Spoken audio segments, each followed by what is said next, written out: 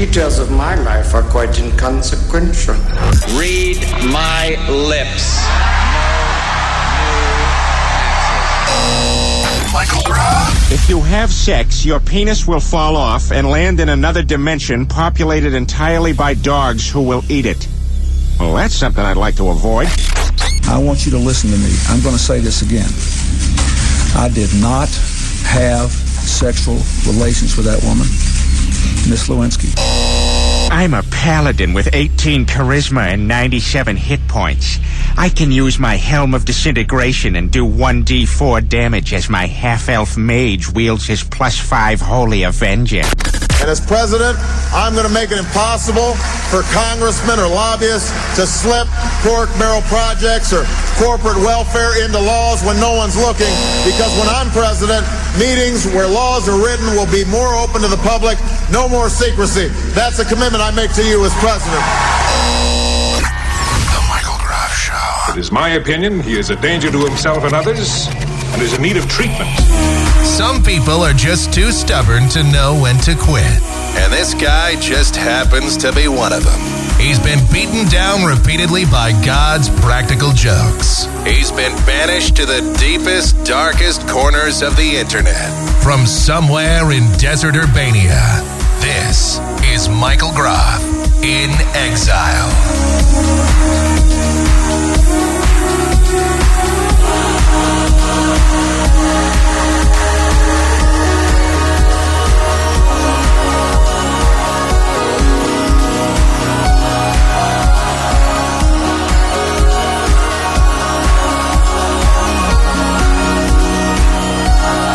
What a weekend.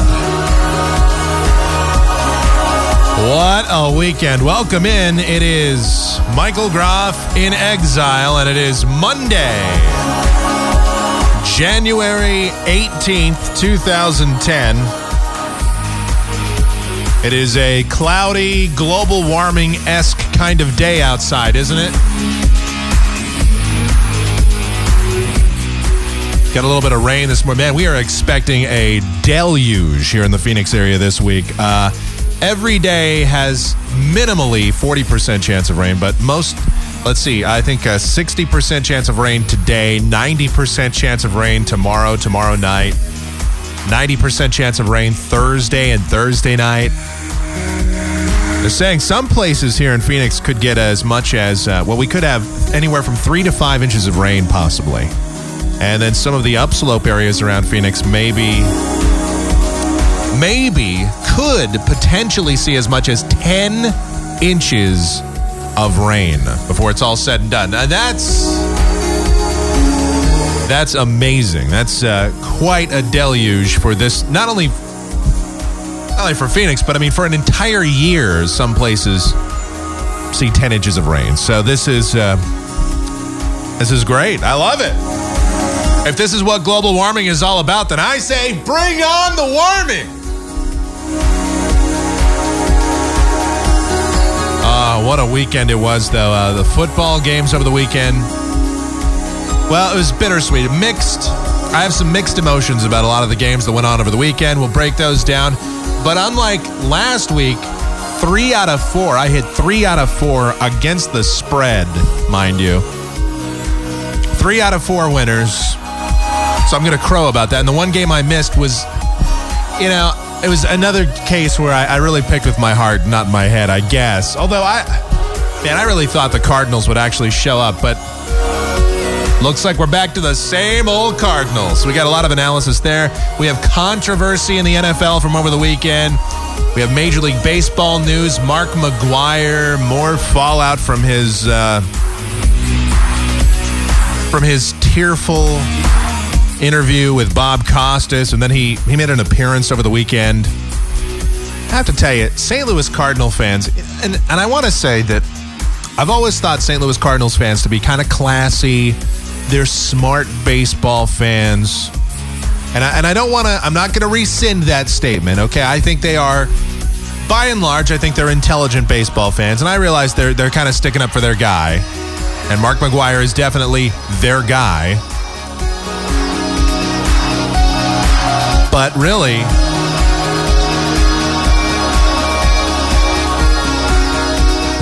Really not showing a lot of intelligence.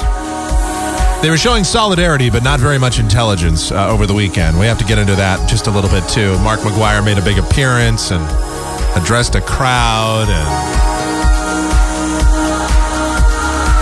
I guess it's pretty obvious how the crowd reacted to Mark McGuire.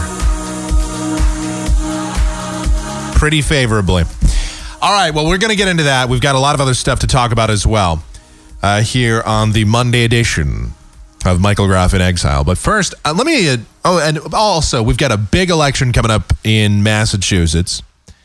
It's going to be Martha Kennedy, or as Patrick Kennedy calls her, Marcia Kennedy. Very important that we get Marcia Kennedy put back in office. Oh, it's outrageous. So we've got a big election going on in Massachusetts. Martha Kennedy versus Scott Brown. We have, and that's a Senate seat. It was very important. Barack Obama went up there to address it. We have to break this down. There's many, many issues to discuss. We have one of the best stories, best examples of that's ironic coming up in just a minute. We have a lot of dumbass comments being made by people in the last week since our last podcast. We have a lot of, we're going to call this Dumbass Monday, I think, because we have Pat Robertson making some stupid comments.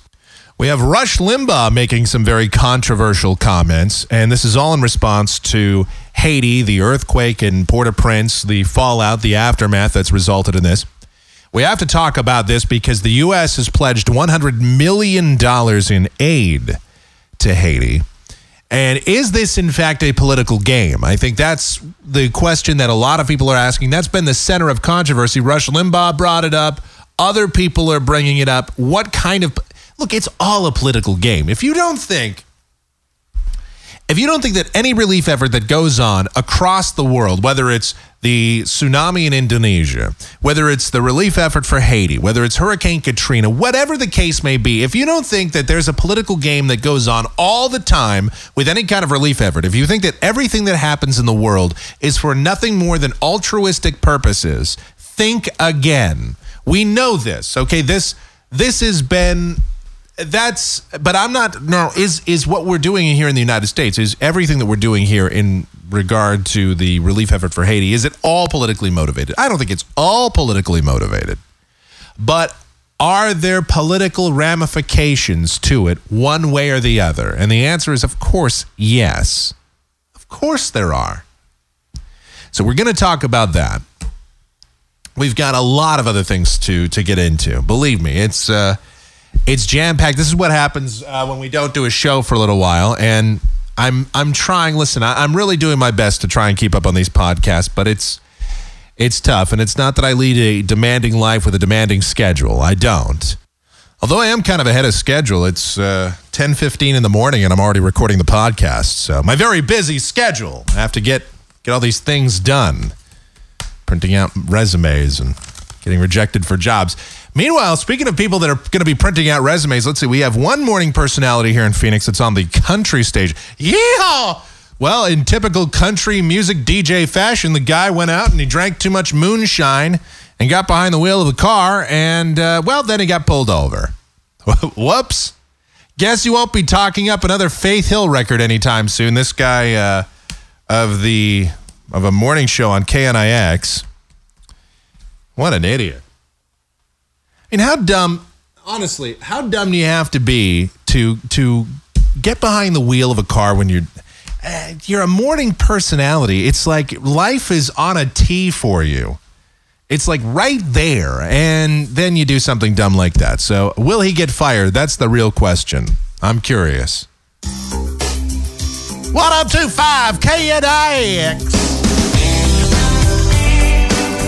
If you got yourself one of them rotary phones, dial the operator. They'll connect you to us. Tell Sarah you want to talk to KNIX, make a request, and somebody did that. Here's Faith Hill, The Way You Love Me. I could grant you. See, I know how to hit the post. I could be a DJ anywhere. The way you kiss. Ooh, I love watching you, baby. Yeah, what an idiot. So, but that's not nearly as dumb as this guy John Jay from the John Jay and Rich show. That's on, I guess, Kiss FM here in Phoenix, and they're even syndicated. Yeah, that show actually got syndicated. It's on in Tucson and like I don't know, some city in Colorado, like Grand Junction or I don't know, Boulder or Avalanche, one of those places in Colorado. Anyway, this dude John Jay, and I think they're on in San Diego also. Now, I thought John Jay I thought that was two separate people, but I guess that's one guy. I thought there was a three-man show, John Jay and Rich. John, Jay, and Rich. But no, John Jay is one dude. And it's one of those, wacky morning shows, except they don't play music. They just talk for 4 hours, which that's got to be fascinating. A top 40 morning show where they talk for 4 hours. So you have to imagine. And I've heard the show in bits before. I've heard some of their bits. But I'm sure, they do Battle of the Sexes and they do, celebrity gossip. And they have, it's two guys, then they have the obligatory female that does the news. Hey, where have I heard that formula for a morning show before? Anyway, they have that. And then they have these various bits and they just talk, okay? So in the process of talking, which you can imagine two radio guys, one's like this straight dude, one's the wacky, the straight dude I think that's John Jay. John Jay is sort of the straight dude. And when I say straight, I don't mean heterosexual. I just mean sort of the less funny guy, the guy that sort of anchors the show, that's sort of running things and, he's kind of the guy with a little bit more of a voice like this. And then Rich is the guy that's a little bit more wacky. He kind of talks like he's got more of a mid-range voice. And then you have the chick, sort of the sexy, sultry side of the show. That, boy, man, is radio original. I can't imagine why 30 million people are going to satellite radio. It doesn't make any sense to me at all. How could that not attract listeners? Anyway, so in their quest for listeners and to say things that are outrageous, this John Jay is on there. And he's sitting there and he's talking to us. He's like, hey, the other day I was driving down the 51. Oh, yeah, you're on the 51. Where were you going? I was going, I can't remember where I was going. I was going someplace, driving back from the station. And, the craziest thing happened. So I saw a flash or something. So anyway, he's like, and I got a ticket. I was going like 75 or 80 miles. I was going too fast, clearly. And so I got a speeding ticket. Yeah, so what happened? Well, I got it in the mail. A couple of days later, I got it in the mail. And I remember I was going really fast. And, it was a wacky thing that happened. Yeah, so what'd you do with the ticket? Have you paid it? What are you going to do? Well, you know what I'm going to do with it? This is what I did with it. I threw it away. I'm a rebel. I took that ticket and I threw it right in the trash. Well, when you say that kind of stuff on the air, the problem is that then there are ramifications for opening your pie hole and saying something that dumb on the air. That is admitting to breaking the law on the air. Now, it is one thing. Now, here's the thing about tickets, and this is the legal ramification. This is sort of the weirdness of the law. Here in Arizona, we have photo radar. And we have it on various parts of, we have it on interstates, we have it on our state routes, we have it on some of the street corners. Some of it is for red light enforcement, some of it is speed enforcement, etc. The thing is if you get a ticket in the mail, and it has your picture, and it has your car and your license plate on it, and if you get something that says, hey, you owe us $150 or whatever it is for speeding, and you just decide you're going to ignore the ticket and you throw it away, basically nothing bad is going to happen to you. As long as that ticket was not given to you by a human being, as long as a process server, or as long as somebody, a police officer, did not physically issue you the ticket, if it was sent to you via mail and you throw it away, they never know you got it. And Arizona law says you have to be served. You have to receive the ticket. It's one of those weird sort of loopholes in the law. But that's how it is. And about 75% of the people that receive these tickets, you know what they do? They throw them away. But the difference between the 75% of the people that throw them away and this guy, John Jay, the difference between the two is that John Jay decided to go on the air and say, hey, you know what I did? I got a ticket the other day and I threw it away. I ignored it. Well, if you do that, then that's admitting that you received the ticket. And once you do that, then you're screwed. You're done. Then the state can go after you for the ticket. And they probably can go after you for more than that. So there is some controversy surrounding this guy, and that's the thing. And then afterwards, when one of the, I can't remember, I think it was the Republic, they called and asked him about this. And he said, and this is fascinating. He goes, sometimes we get so conversational on the radio that it just seems like a conversation among your buddies, that I forget that I'm on the radio, and that's what happens sometimes. And when you forget you're on the radio, sometimes you say things that, later you regret. Sometimes you say some stupid things. That's basically what he told. That's basically what he said in the paper. Well, I've never understood that. How can you forget you're on the radio? Why not say the F word then? If you forget you're on the radio and you're having a conversation like you'd be talking to your buddies, then how come the F word doesn't fly out of your mouth every 5 seconds? Well, I got to tell you, No, you don't forget you're on. What happens is you want to be wacky and outrageous. Because, well, in radio, you have to be. That's how it is. Again, I can't imagine with this kind of stuff going on the radio, how come 30 million people have satellite and why are so many people going to their iPods? This is gold, isn't it? Man, I can't imagine. Anyway, in your quest to be wacky and edgy and, push the envelope a little bit, you say things that are stupid. That's what happens. And sometimes you think it's fairly innocuous. Oh, I threw away a ticket. I mean, what are they going to do? Well, if somebody... If a police officer hears that, or if somebody in law enforcement, if somebody hears that, chances are bad things might just happen to you. You might just have a problem if you do that. And if you admit to it, boom, something bad is going to happen. Hate to tell you. And that's what happened here.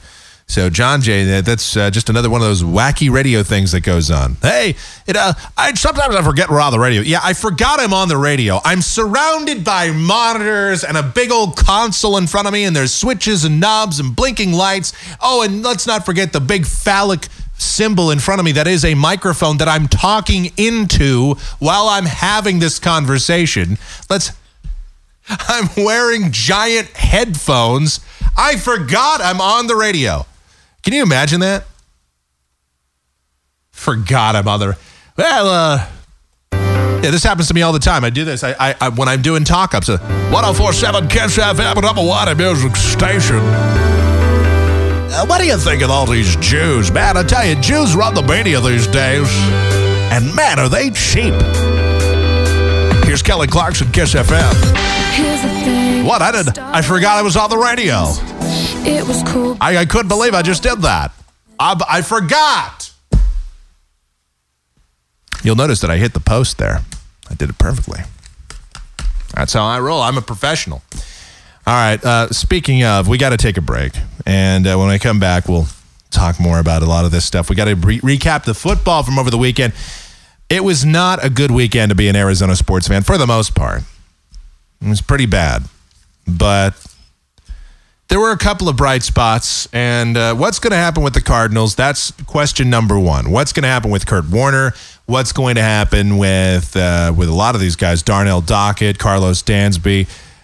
What's going on? Adrian Wilson kind of summed it all up and said, next year could be a rebuilding year. It could be. The Arizona Cardinals could very easily tilt back into the NFL oblivion, which is where they have spent all but 3 years of their tenure here in Arizona and most of their time as a franchise. They've been in NFL oblivion.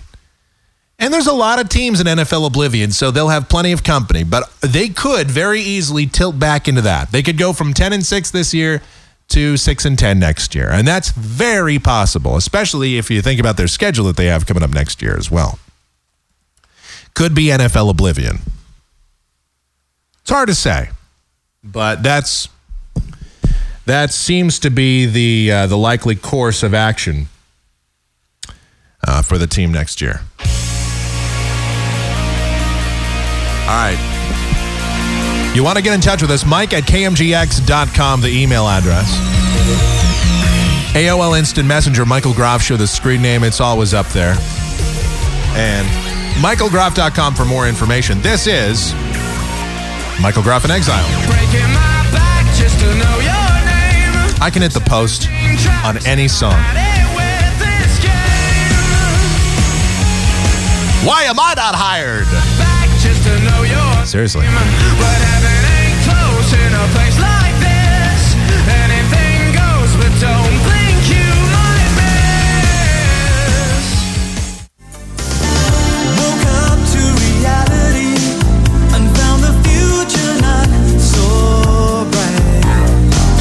I dreamt the impossible, but maybe things could work out right. I thought it was you who would do me no good. And now you've given me nothing but shattered dreams.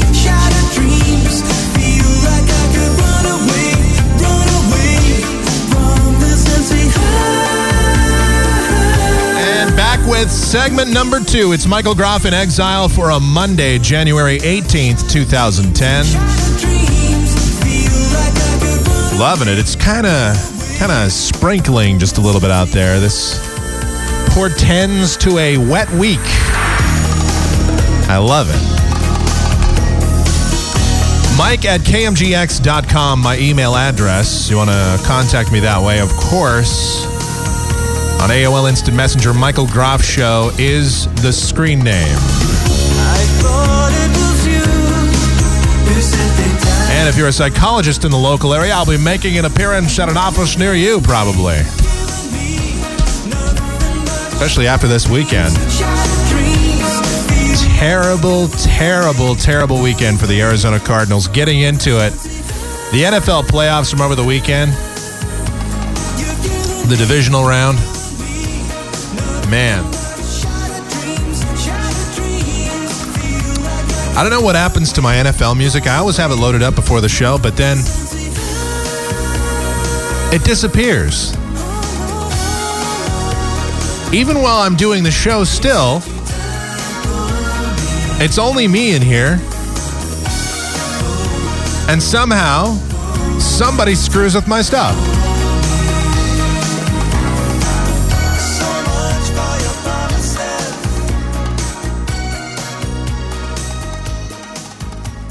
I'm telling you, I think there's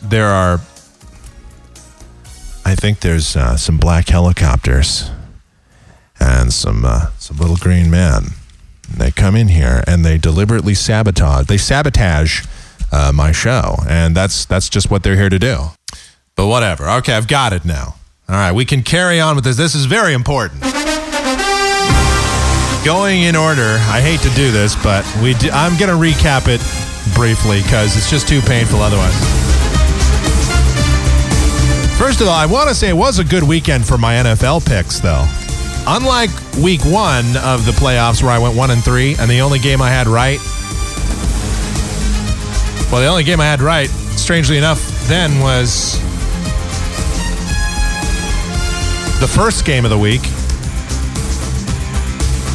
And the only game I got wrong was the first game of the week this week. I went 3-1. So let's go through it. First of all, the Arizona Cardinals went to New Orleans. They went to the Big Easy to take on Drew Brees and the New Orleans Saints. And for the first couple of minutes of the game, it looked great. Cardinals got the ball on their own 30 to start the game. First play from scrimmage, Tim Hightower.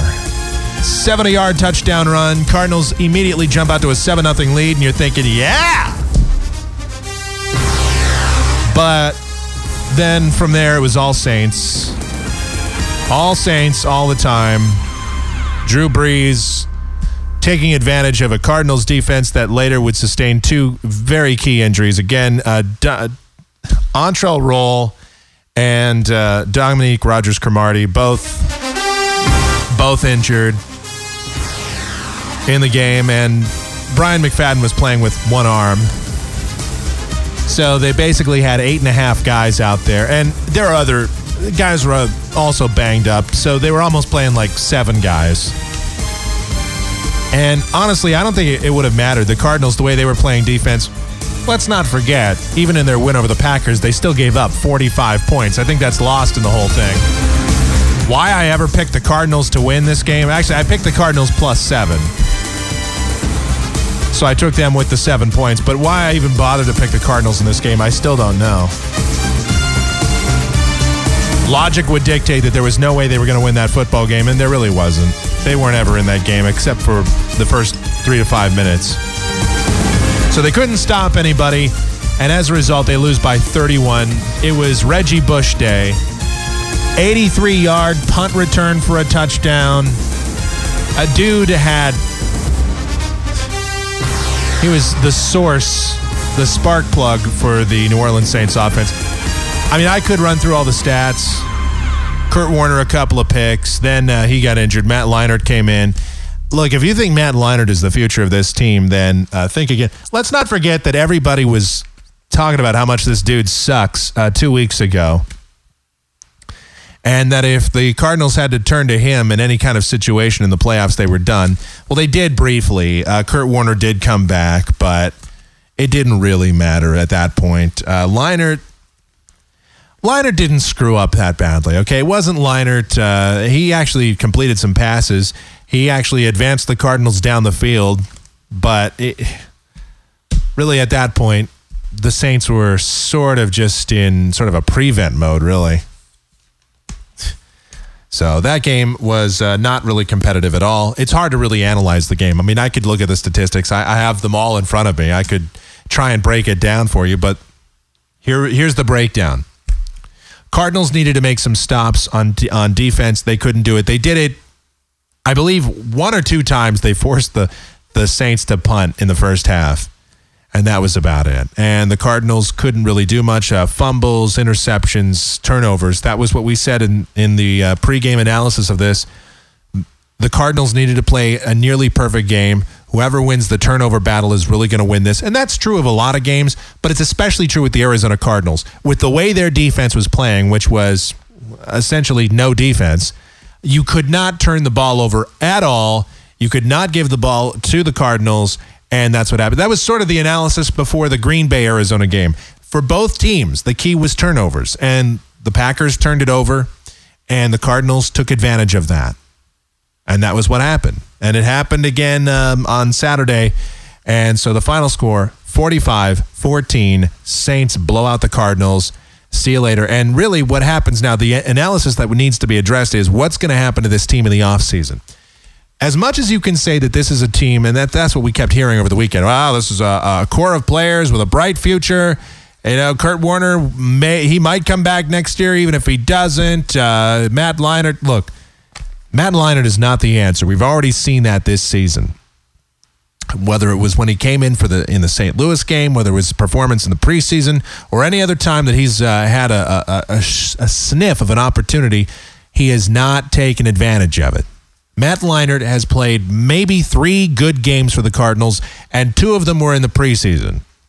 One was against the Packers where he threw for like 360 yards and the Cardinals still lost the game. Another was against that Monday night game against the Bears, the infamous game against the Bears where Denny Green had the meltdown afterwards. It was not Matt Leinart's fault that the Cardinals lost that game. And there was another preseason game that escapes my memory now. Maybe it was against the Patriots. But I know he's had at least 3 good games, 2 of which didn't matter to anything. And another one was a loss where he still played well. So Matt Leinart is not the answer. This is a team that, while they do have a good core of guys, Steve Breston, Larry Fitzgerald, especially on offense, Early Doucette, I think Early Doucette his stock has risen tremendously from the last few weeks. This was sort of let's not forget that he was a throw-in. He was a guy that they were just hoping would come in and maybe make a catch here and there. Maybe they could go to as sort of a 4th wide receiver. This was a guy that they really weren't counting on to do anything. And yet Early Doucette has really solidified himself as part of this team. And it was clear in some of Ken Wisenhunt's comments, and it was clear in how the guy has played. Maybe sort of the lone bright spot for the Cardinals on Saturday, if there even was one. And I would have to say, really there wasn't. The bright spot was nobody died in that game. Because I would say nobody got hurt, but 2 guys got hurt.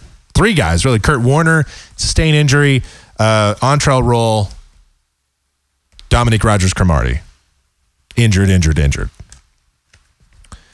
So that's the analysis of the game. What happens from here on out? That's really going to be the interesting thing. They have some contract issues. A lot of guys coming back. Adrian Wilson said it best. He said, next year could be a rebuilding year. Got a lot of guys with contracts.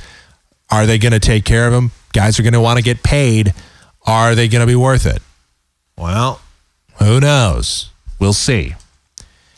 Are they going to need to address quarterback in the draft? I think you kind of have to anyway, whether Kurt Warner comes back or not. It's a problem. You're going to have to address it. Matt Leinert's not the answer. And if Matt Leinert's not the answer, pretty sure Brian St. Pierre's not the answer.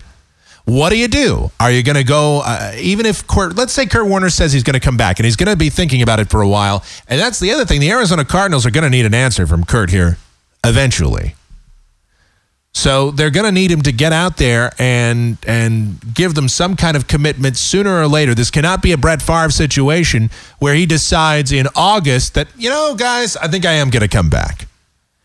This is a situation where they're going to need an answer, and they're going to need it relatively soon, within a month or so, I would say.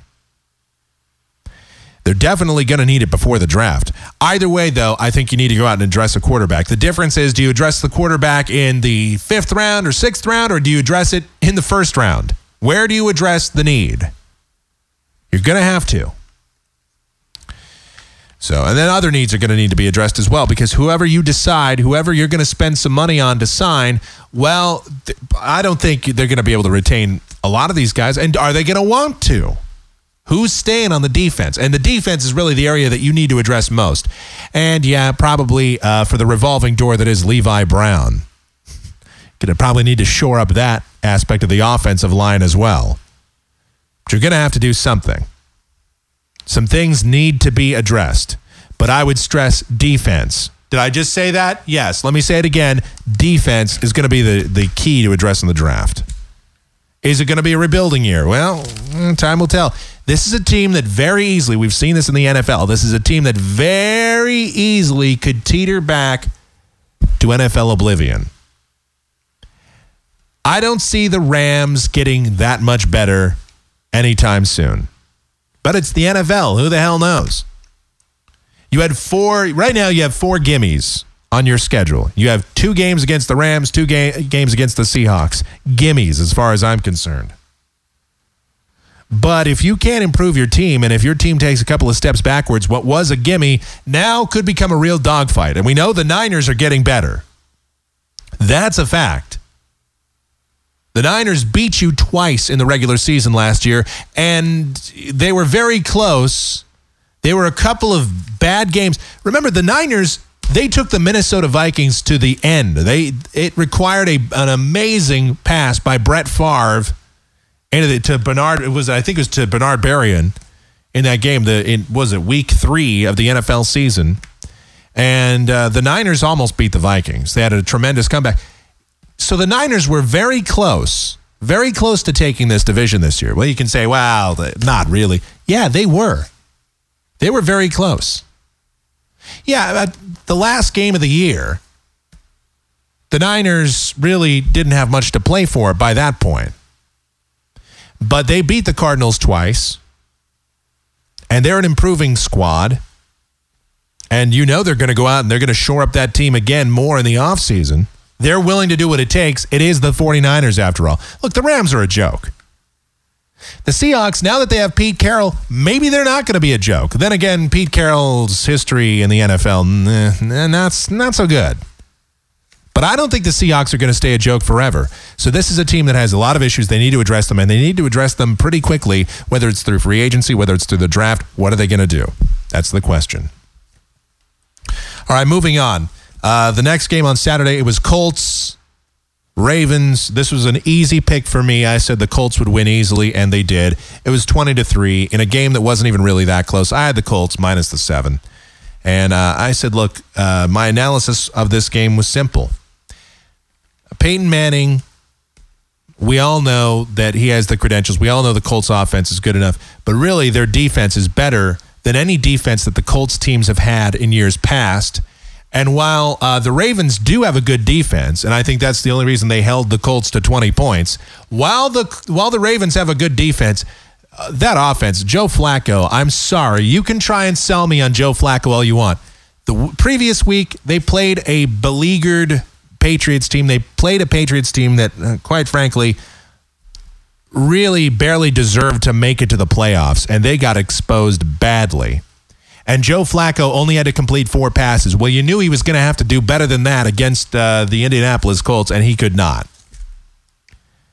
Joe Flacco is god-awful. And that goes to show you that if you do have a really good defense, even with a mediocre or terrible quarterback, you can make it to the postseason in the NFL.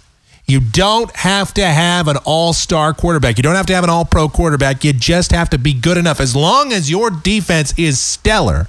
And the Ravens, they're not the 2000 Baltimore Ravens, but they still are good enough to make it to the postseason. Well, let's not forget they had some, yeah. Speaking of bad divisions, you have some pretty easy wins there against the Browns, for example. So they got a couple of gift wins there. Anyway, that was that game. There's again not a lot of analysis needed. Joe Flacco, terrible. Peyton Manning, his usual fairly awesome self. This was a game of defense, and the Colts they finally have a pretty good defense on that team, and that is a team that is Super Bowl bound, ladies and gentlemen, and I'll get to that in just a minute. Next, you've got on Sunday, the early game. This was the game that had controversy in it. The Minnesota Vikings taking on the Dallas Cowboys. And God, did I love this game. God, it was so great to see Tony Romo, who everybody seems to love in the media. I don't understand the love for Tony Romo. Overrated. He is. He is the most overrated quarterback. He's better than Joe Flacco, but not by much. Yeah, the Cowboys have a much better offense than the Ravens. That's the only reason that Tony Romo looks a little bit better than Joe Flacco, but he's not much better than Joe Flacco. Come on, give me a break with this Tony Romo. Tony Romo was completely shut down. Completely. The Minnesota Vikings, who lead the league in sacks. What, they get 6 or 8 sacks yesterday? Something like that. It was tremendous. Whatever. 8 sacks. And it was a game where Tony Romo just couldn't get anything going offensively. It's a very simple game. You shut down the quarterback. You shut down the passing game. You make a team one-dimensional because then they can't run. You get a lead early, and you shut down the passing game, and it shuts down what the Dallas Cowboys are able to do. And that's exactly what the Minnesota Vikings did yesterday. They got to Tony Romo. He was running for his life half the game. He couldn't really get much going. They did score first. They got a field goal early, but then after that, it was all Minnesota Vikings, 34 unanswered points. And Brett Favre, well, it's bittersweet for me. As you know, being a Minnesota Vikings fan my entire life, and watching the hated Green Bay Packers and the hated Brett Favre, and now watching him lead my team down the field to touchdown after touchdown and victory after victory, it really is. It is bittersweet. But 4 touchdown passes on the day. The Minnesota Vikings tacked on a couple of field goals. It's 34-3 was the final. But it was the 4th touchdown of the day for Brett Favre that was the controversial one. Up 27-3 late in the game, the Minnesota Vikings have the ball. The 2-minute warning comes and goes, and it's 4th and 3 for the Vikings. 4th and 3, and they decide to go for a pass play, up 27-3. And it's a successful pass to the end zone for Brett Favre once again. And then it's 34-3. Dallas Cowboys linebacker Keith Brookings says to Brett, has some comments, he has some words for Brett Favre on the sideline. It's right there for everybody to see. You couldn't hear what he said, but he basically, I'm sure he said, gee, Brett, that wasn't very nice. Or more like, man, Brett, that's BS. Whatever, he had some pretty harsh comments, and then after the game, his post-game comments, equally not so nice. He said that was not very classy. The game was in hand. Why'd you have to do that? That's crap. And the controversy then goes on from there. I listened to a lot of the post-game stuff, a lot of calls on sports talk radio. Some Cowboys fans that really did not have a problem with it. They didn't really care. They were mad at their own team, as they should be. Your defense didn't show up in this great Cinderella story that we kept hearing about how the Cowboys were, this is the best team in the NFC. Really? Well, the best team in the NFC then got their ass kicked yesterday. And you know what? That's great. I'm glad. It couldn't happen to a more deserving franchise. But really, the controversy, there's a lot of people that say, you just don't do that. You don't. And NFL players, you just don't do that. You don't go for a pass when you're up by 3 scores with 2 minutes to go in the fourth quarter. You don't do that. That's not classy. It's not sportsmanlike. It's just wrong. You don't do that. It violates the unwritten rules. And there they are again, the old unwritten rules in sports. We ought to start writing some of these things down. We ought to have a rule book of unwritten rules. I mean, if they're unwritten rules, we need to start writing these things down so I'm clear about it and so everybody else is clear about it. Well, that was just Brett Favre. He wanted to break his own record. That's what it was all about. That's Brett Favre and his ego. Here's what I say about this, and I've always said this. I don't care, because the teams I root for, have been on the business end of this themselves many times. In this case, it was a team I root for that was giving it to somebody else. But regardless, my theory has always been this, and even Troy Aikman, even the former Cowboys quarterback himself, which you would have expected him not to say this, but even he said this on the broadcast yesterday. If you have a problem with it, you should play better defense. You need to stop them. Stop them from doing it if you don't like it. Period. I have to give Troy Aikman props for saying that. I never thought I'd say this, but Troy Aikman was absolutely right. He said it. Joe Buck, on the other hand, was a little bit, with his righteous indignation. That Joe Buck, I hate Joe Buck. Oh, God. That's why most of the time I just put on the satellite and I was listening to Paul Allen on the Vikings radio network with his call. Even Paul Allen was, with the way he delivers a call is very, we just threw a touchdown up 27-3 in the fourth quarter. It's the 4th touchdown of the day for Brett Favre. And the Vikes take a 33-3 lead. I love Paul Allen, though. I do love him. He's very passionate. He's one of those guys. He's his touchdown calls. He gets into it, man. He gets jacked up. Good for him.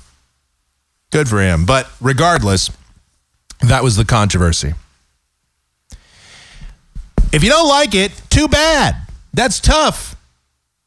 If you don't like somebody scoring on you up by 3 scores late in the game, well, then you better play better defense. We have this controversy all the time. We talk about this all the time on this show.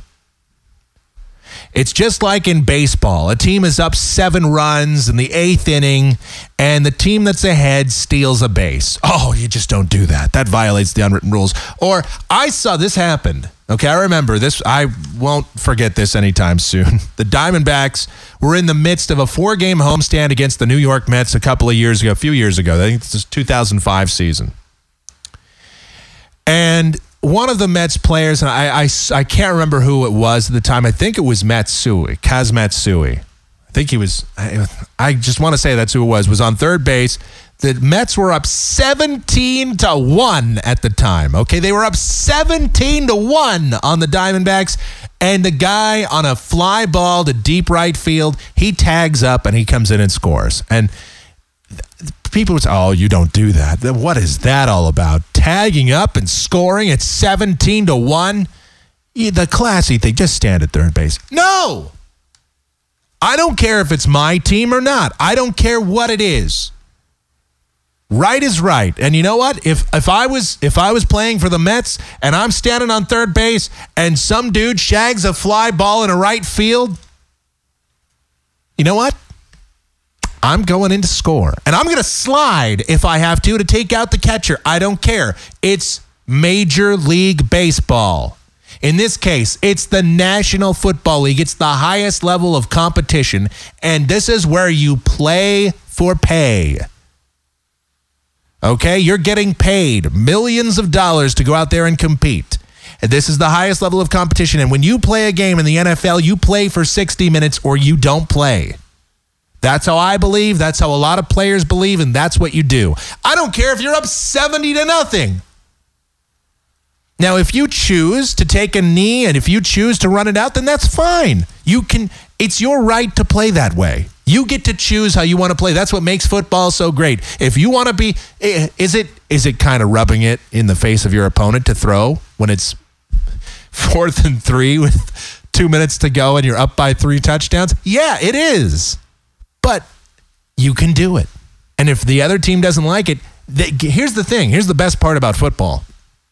There's 11 guys on offense, and there's 11 guys on defense. And if you don't like what the offense is doing as the defense, you get to try and stop them from doing it. I mean, that's just crazy. You know, it's the same thing. Later that night, I have to tell you, or on Saturday night, I'm watching the Suns, but it was a bad weekend for the Suns. The Suns are getting absolutely killed by, of all teams, the Charlotte Bobcats. And I defy anybody that's listening to this right now without looking it up to name 5 guys. No, not 5. Name 2 guys on the Charlotte Bobcats right now. You can't do it. Unless you're an NBA fantasy league, or maybe you live in Charlotte. Maybe you're a Bobcats fan, coach, or player. That's about the only way you could name more than 2 guys on the Charlotte Bobcats. There's just no way you can do it. I mean, I could, but then again, well, number one, I just saw the game the other night. And number 2, you know, what else do I have to do? I'm into sports, okay? So, but really, the Bobcats are giving it to they're up by 39 points at one point in the game. And I mean, I'm just sitting there laughing. Al McCoy is in disbelief. Tim Kempton can't believe it. The whole thing, it's terrible. It's just a terrible game. Terrible. And the Bobcats are out there still shooting 3-pointers. How dare they shoot 3-pointers when you're up by 30? Don't you know that the unwritten rules that you don't shoot at 3 when you're up by 30 in the third quarter? That's just showing up your opponent at that. That's just rubbing it in. Really? You know, the Suns, they're out there. They can stop. Now, nobody said that. Nobody in the broadcast actually said that.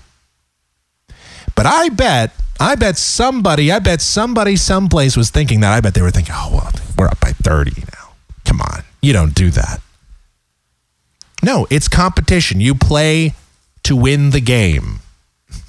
That's what you do. And it doesn't matter how, you know, in baseball, and I always say this, in baseball, if you're up 7 runs and you're stealing bases, you know what you're doing? You're helping your team. In baseball, hell, who knows? You saw it earlier this year. The Cleveland Indians put up a 14 spot against the Yankees in an inning. In a game where 14 runs can get scored in an inning, if you're up 7 runs and you steal a base, you're just you're tacking on insurance runs. The way that Major League Baseball is today. Now, I know, being up 27-3 in the fourth quarter, chances are the Cowboys aren't coming back. It was pretty clear. But who cares? God, I mean, when did we become such a wussified, pansified society that we sit here and we actually say, well, you know, you're far enough ahead. Well, I guess that is pretty analogous to our society, though. Well, you've got enough money now. You've made enough money. You don't need any more. We're going to just take it. We're going to tax it. You've made enough of a bonus this year. Once you have enough money, we're just going to take the rest. You've made too much. You're ahead by too much. Don't play anymore. That's what we do. That's what our society is. It's you've got enough. All right, you've made your point, society. I mean, I hate to be all grandiose about it. I mean, I've been thinking about this all morning. I wanted to even go further than that and take the analogy further, but I won't. I won't continue this rant any further than that. The point of the rant is there's never too big a margin of victory, and if another team doesn't like it, too bad, play better. Speaking of play better, then you move on to the last game of the weekend, which was the only competitive game. It was the New York Jets taking on the San Diego Chargers, and I nailed this one. By the way, I nailed the Vikings game too. I said the Vikings would win by at least 3 touchdowns, and they did. They won by, well, more than 4 touchdowns, actually. The only competitive game, the Jets and Chargers, that was a great game. That was a phenomenal game. Well, it was a sloppy, messy game, but in terms of defense, it was a very good game. Phillip Rivers couldn't get anything going. We knew Mark Sanchez, he was pretty awful. Quarterback play in that game was nothing to, well, it certainly was. Joe Namath wasn't going to go out there and congratulate either one of them after the game, though he may want to kiss their wives. Regardless, it was a pretty good performance, a pretty competitive performance, and unless you're a kicker, it was not a good game for kickers. And the talk today is fire the kicker, or fire Norv Turner, or that's the talk today. Or, man, Phillip Rivers was just not effective. This was a bad performance, and this is once again the Chargers just choked in the playoffs. You know, how about this? How about we actually give credit to the Jets defense, which was awesome yesterday. They played a great game. Yeah, we could sit here and say, oh, the offenses were ineffective, but really, the Jets defense was everything as advertised. It was great yesterday. And yeah, not a good day for a kicker.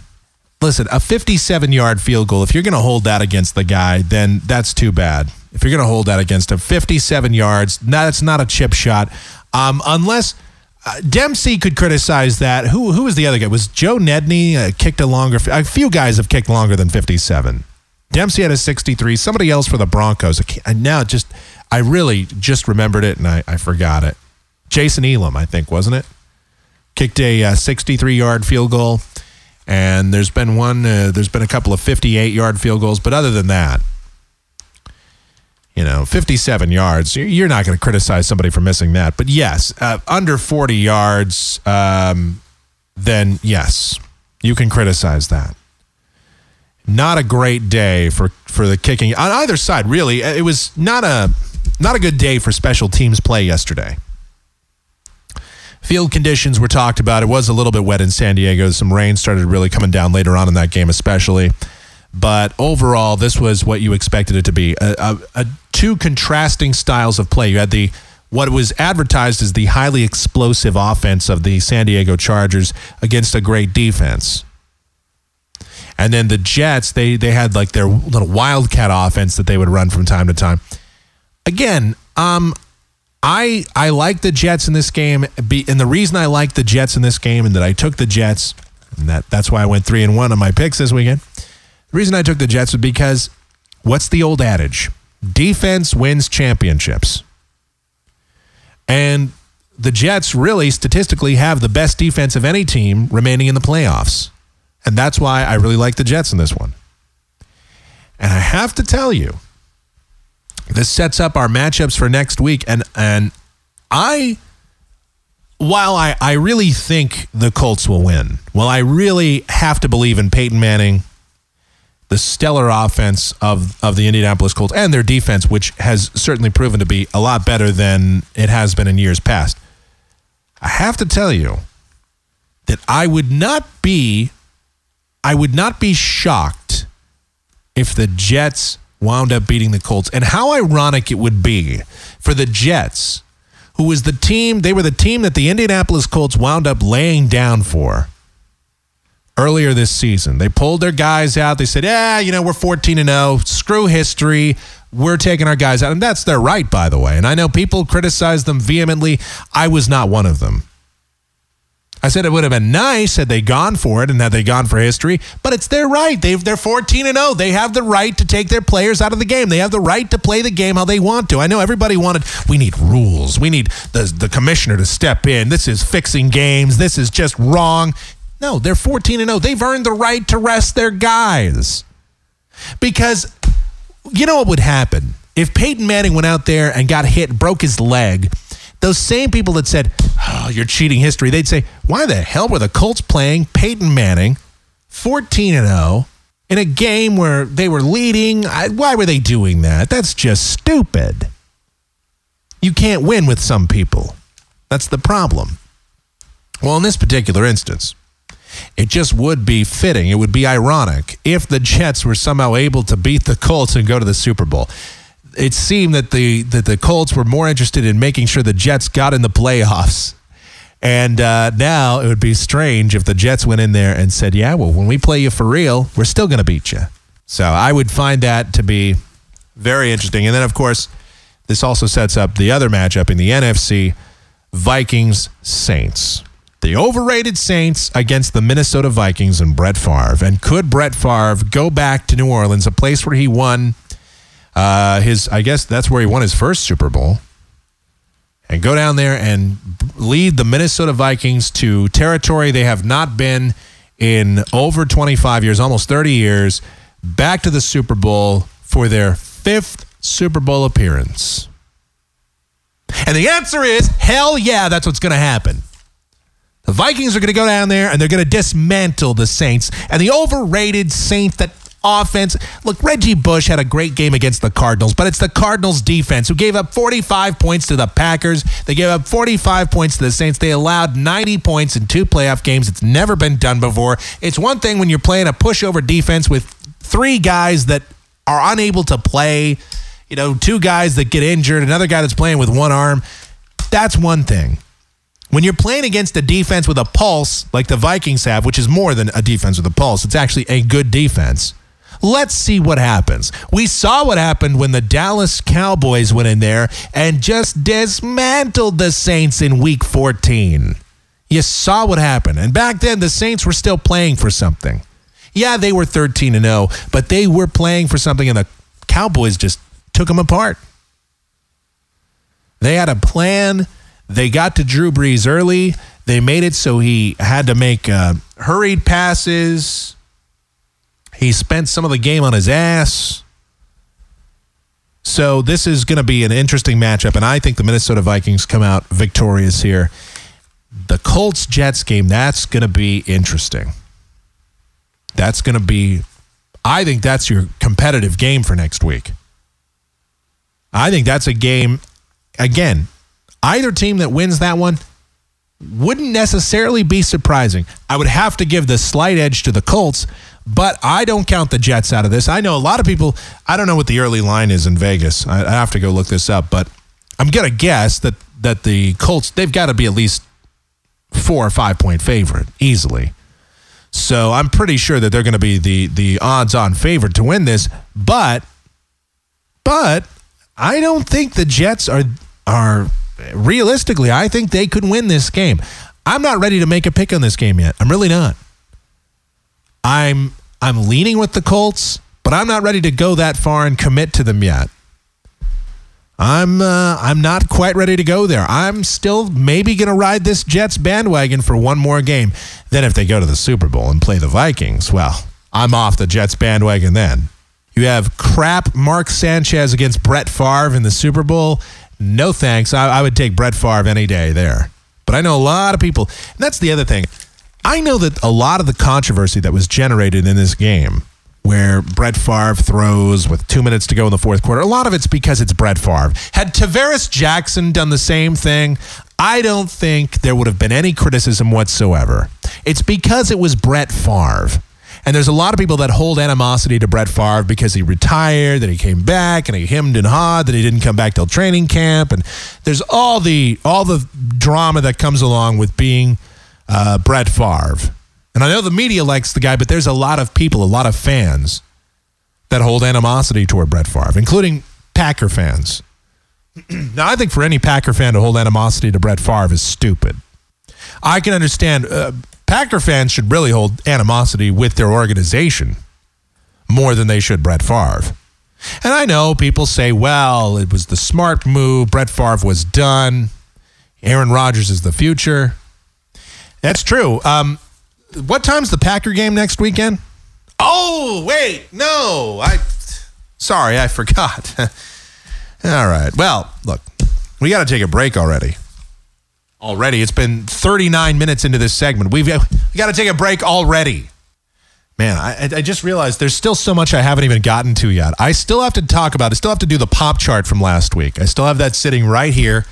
This is what happens if I don't do podcasts every day. The stuff piles up. Like, there will be days where I'll sit here and I'll go, there's really not a whole lot to talk about. Could I fill an hour of podcast or even 45 minutes of podcast? And I'm like, I don't know.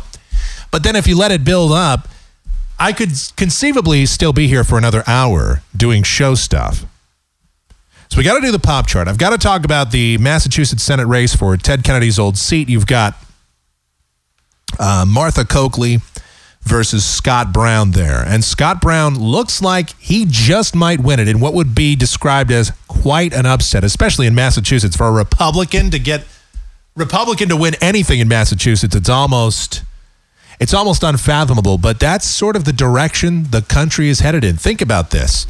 A Republican getting Ted Kennedy's old seat in Massachusetts? That just doesn't even seem plausible. But that just tells you Democrats are on high alert right now. They're at an elevated risk, clearly. Oh, and we've got, there's another stupid comment I have to get to. Speaking of that election, Ed Schultz, the bloviated talk show host himself, the guy that's like the liberal Rush Limbaugh, he even talks like Rush Limbaugh, kind of. I have to play a truly outrageous comment from him. And there's the Michael Groff Show stupid news file, but I might just have to put that off till tomorrow. Unless I want to do a 5-hour podcast. All right, it's Michael Groff in Exile. We'll be back. I'll be the roundabout. The words will make you out and out. I spend the day away. Call it morning driving. Everybody knows if the world is full of stupid people, so meet me at the Mission at midnight. We'll divvy up there. Everybody knows that the world is full of stupid people. Well, I got the pistol, so I'll keep the pesos. Yeah, and that seems fair. Third and final segment, and probably a long one, here on Michael Groff in Exile for a Monday, January 18th, 2010. The sugar in the tank of the sheriff's car. Apropos, because it's time for some pretty stupid people. We got to get into this.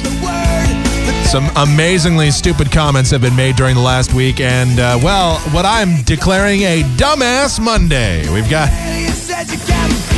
quite a few comments to get into. I guess the first place I'm going to start, and it's always good to go after the religious folks first. Pat Robertson has had a long history of making it into the Michael Groff Show's stupid news file and some of the dumbest quotes ever. Of course, it was Pat Robertson who blamed 9/11 on the United States, saying that we got what we deserved because, of course, we promote the homosexual lifestyle. This is God's way of punishing us for, among other things, allowing homosexuals. I guess what we should be doing is doing what some of those folks in Texas and Montana did, drag them behind cars or something. I guess we should be sending out the lynch mob for homosexuals. It's because that we promote and allow the gay lifestyle that we got attacked for 9/11. Then Pat Robertson, you might remember, there was, I can't remember when this was, 2005-ish, 2006, when there was a major hurricane headed for the east coast of the United States. And I honestly, I can't remember which hurricane it was. But anyway, it was a Category 5 at the time. And it looked somewhat certain that it would hit the United States, at least the east coast of the United States, somewhere, whether it was Miami, whether it was, the South Carolina coast, maybe all the way up to New York. Who knows? But the East Coast was on high alert. Anyway, he prayed for the hurricane to turn. Okay, he prayed for it to turn, and it did. A pretty strong trough of low pressure got a hold of the hurricane, steered it off to the north, and for the most part, it really didn't affect the United States at all, and it weakened substantially. And he took credit for it, saying that it was because of his prayer that the hurricane steered away from the United States. I'm sure it had nothing to do with the trough of low pressure that happened to come by. He's going to say, well, it was God, it was God that took the trough of low pressure, and it's God that controls the atmosphere of the earth and everything else. So then why did he create the hurricane in the first place? Like, if he was just going to create it just to turn it away from the United States, well, it was a warning sign. Had it hit the U.S., it would have been, well, it's because we allow gays, or whatever it is that Pat Robertson, whatever that week's logic. After Hurricane Katrina, you might remember, Pat Robertson said that once again, it was the United States. It was God punishing us. I can't remember what. I know it was God punishing us, having to do with gays or something. Again, just our arrogance, I guess, our ignorance is what brought on Hurricane Katrina. I do remember he was all over that one. But, of course, always trying to outdo his own stupidity, Pat Robertson was out last week after the earthquake in Haiti that devastated the capital city, Port-au-Prince. After you've seen potentially 200,000 people are dead. We know for a fact that tens of thousands are dead. We know that they've been digging mass graves to heap the bodies into round the clock. You've got literally over 1 million people that are homeless now. You have the UN building there collapsed. All government buildings, the tax offices, all of them have collapsed. Many of those people are dead. Haiti is ostensibly running without a government right now.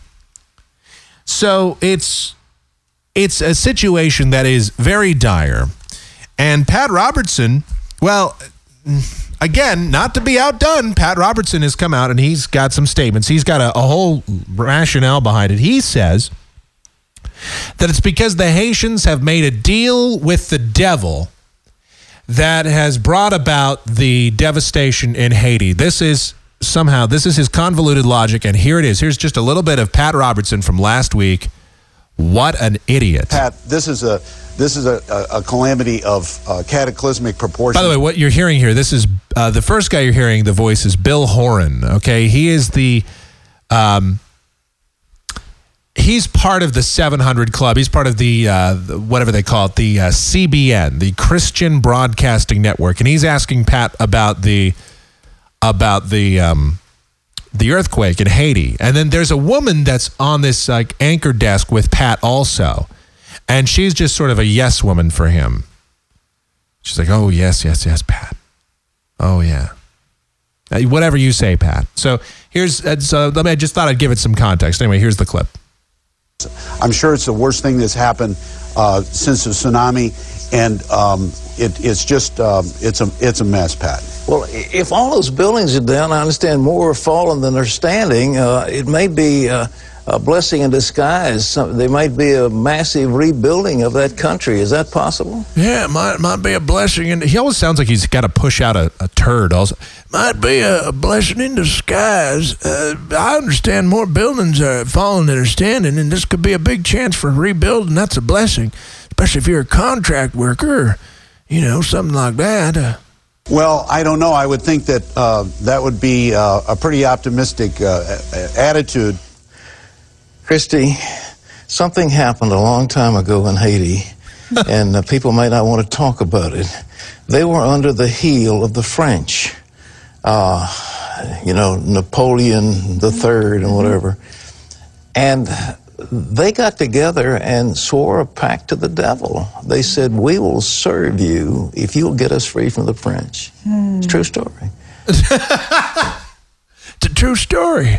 They actually talked to the invisible man that lives underground. That they talked to this devil, this Satan, Lucifer. You might know him as Mephistopheles, Asmodeus, whatever. He rules the 9 hells. And he made a deal with them to get them free of Napoleon, because God knows the French were very hard to beat down. It was very tough to get rid of the French. Just ask the Mexicans, who couldn't even... They had a hard time beating 200 people at a small dump in San Antonio. They needed 8,000 troops to do that. So the Mexicans are very tough, and they had a hard time beating down the French. So anyway, the French... I hate to laugh at this, but I mean, it's so stupid. The logic that he uses here is so incredibly convoluted, and it's so incredibly... Well, here, there's just more of it. Anyway, true story, he says. They made a pact with the devil to get the French out of Haiti. And so the devil said, okay, it's a deal. And they kicked the French out. You know, the Haitians revolted and got themselves free. But ever since, they have been cursed by one thing after the other, desperately poor. That island of Hispaniola is one island. It's cut down the middle. On the one side is Haiti, on the other side is the Dominican Republic. Yeah. Dominican Republic is prosperous, healthy, full of... I got to tell you, there's nothing better than living in the Dominican Republic. What a prosperous nation they are. Man, I mean, just think of all the high-rise apartment buildings they have there. And the Dominican, it's just beautiful there. There's no poverty, but then on the other side, it's Haiti. Oh, wait, no. The Dominican Republic is only a little bit better off than Haiti. Resorts, etc. Haiti is in desperate poverty. Same island. Sure. They need to have, and we need to pray for them, a great turning to God. And out of this tragedy, I'm optimistic something good may come. I love the woman that's sitting there with Pat, the woman that's... And they made a deal with the devil. Christy, they made a deal. Did you see this? They made a deal with the devil. This is a true story. And Lucifer said to them, well, I'll get you out of there, but remember, if I get you out, then you will be stuck on the island of Haiti forever. But I'll get rid of the French for you, because clearly you need the devil's help. It couldn't have anything to do with the fact that maybe, they outnumbered the French, and that, well, the French historically haven't since about that time, since about the mid-19th century, the French haven't fared too well in battle. It couldn't have anything to do with that. Clearly, they made a deal with the devil. That's a deal they probably had buyer's remorse about. Well, the good news is you got rid of the French. The bad news is now you get to live with Haiti. If I were the Haitians, I would have been like, hey, you know what? You can have this island. It gets hit by hurricanes and earthquakes. It's basically a piece of crap. It doesn't really have any natural resources worth exporting, except for, sand and some trees. But otherwise, it's pretty much a dump, but you guys get to keep it. I love this. That is a great clip. That is a phenomenal clip. Here, once again. Something happened a long time ago in Haiti, and people may not want to talk about it. Yeah. They were under the heel of the French. Probably the high heel, if I know the French. Napoleon III and whatever. Right. And they got together and swore a pact to the devil. They said, we will serve you if you'll get us free from the French. It's a true story. They got together and swore a pact with the devil. What's happening, devil? Well, Saint Lucifer, come over here. We got to get rid of these French, man. We got to get them over this island, dude.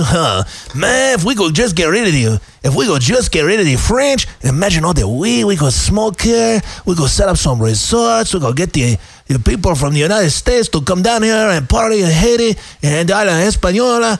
We could get them to go to the Dominican Republic. We could get all down here, but we have to get rid of the French first, man. These guys, they're so hard to beat. How do we ever get rid of them? Well, I think we're going to have to make a deal with El Diablo. Yeah, let's make a deal with El Diablo. El Diablo. Clearly, I could see it going down just about like that. It is so ludicrous. It is so absurd. I can't even imagine that something like that came out of Pat Robertson's mouth. And of course, it's a true story, but it's a true story that only Pat Robertson knows. It's not in any history books. It's not in any Bible. It's not in any religious documents whatsoever. But luckily, thank God we have Pat Robertson who knows exactly what happened. Historian Pat Robertson was there. Well, he is old enough. He probably was there when the French were kicked off of the island of Hispaniola. I'm sorry, Hispaniola, as he says. All right, so that's Pat Robertson and his stupid comments. And we move from one set of stupid comments to another. Now, I want to make sure that I get this correct because a lot of people have misquoted this, and there's only part of this that I kind of disagree with. Rush Limbaugh made a statement last week, among other things. He had a call that came in and asked, noted that on the White House website, you could donate to the Haitian relief effort directly through the White House website. And he said, ladies and gentlemen, I don't think you should do that because if you donate there, who knows, you could be put on a mailing list for the Barack Obama administration. And who knows, maybe you could, I don't know. But he said, we've already given money to Haiti. It's called the United States income tax. That's partially accurate, but I think the way that his comments were taken was that don't give money to Haiti because, we've already given money to them, so screw it. That's not really what he said, but he's being accused of saying that.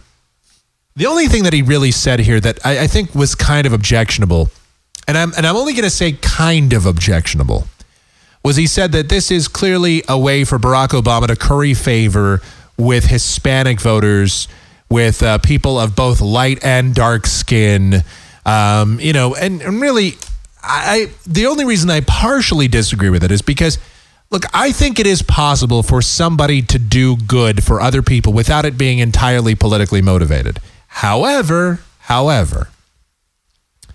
there's always a game that's being played, and it doesn't matter what party is in power, who's in the White House, what government is doing it. There's always some type of political aspiration or political power or something to be gained out of it. There's always a game being played, whether it's by the United States, whether it's by any country that's giving relief efforts.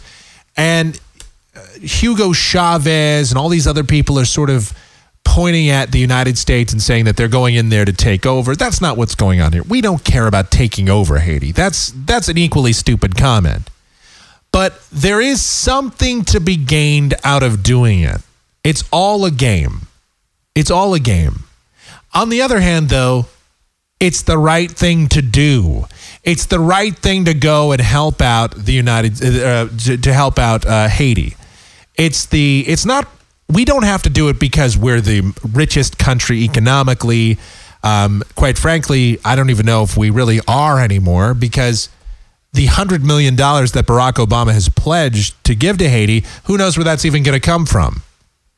We're just going to have to print it. We're going to just make it, or we're going to borrow it from somebody. But it's not money that we really have to be spending, but it's money that we're going to be giving them. And in the grand scheme of things, $100 million, considering how much money we're spending in Afghanistan and Iraq and everywhere else, $100 million really isn't that much. It's not that big of a commitment.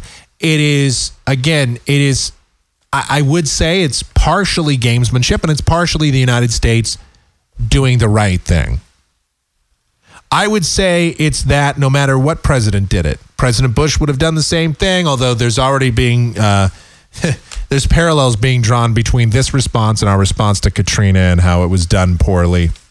You know what's amazing about that, by the way, is that we still, a lot of the relief that the government has been setting up to send to Haiti still hasn't gotten there, and it's been a week now. We still haven't gotten relief to Haiti as of yet. So the response, if you call Katrina a bad response, well, the bad response has been done here also by the United States. The only difference is we're not obligated to help Haiti like we are to help New Orleans or a city within our own homeland. That's sort of the key difference there.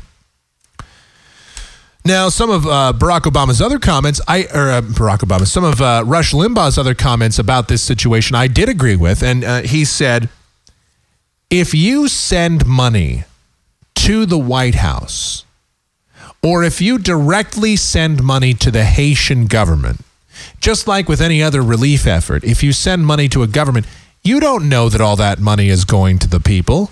And that's true. You don't know. How are you supposed to know? It's not like, listen, the United States has given money to the Haitian government before, and it's just disappeared. We've sent aid over to countries in Africa, and it's just disappeared.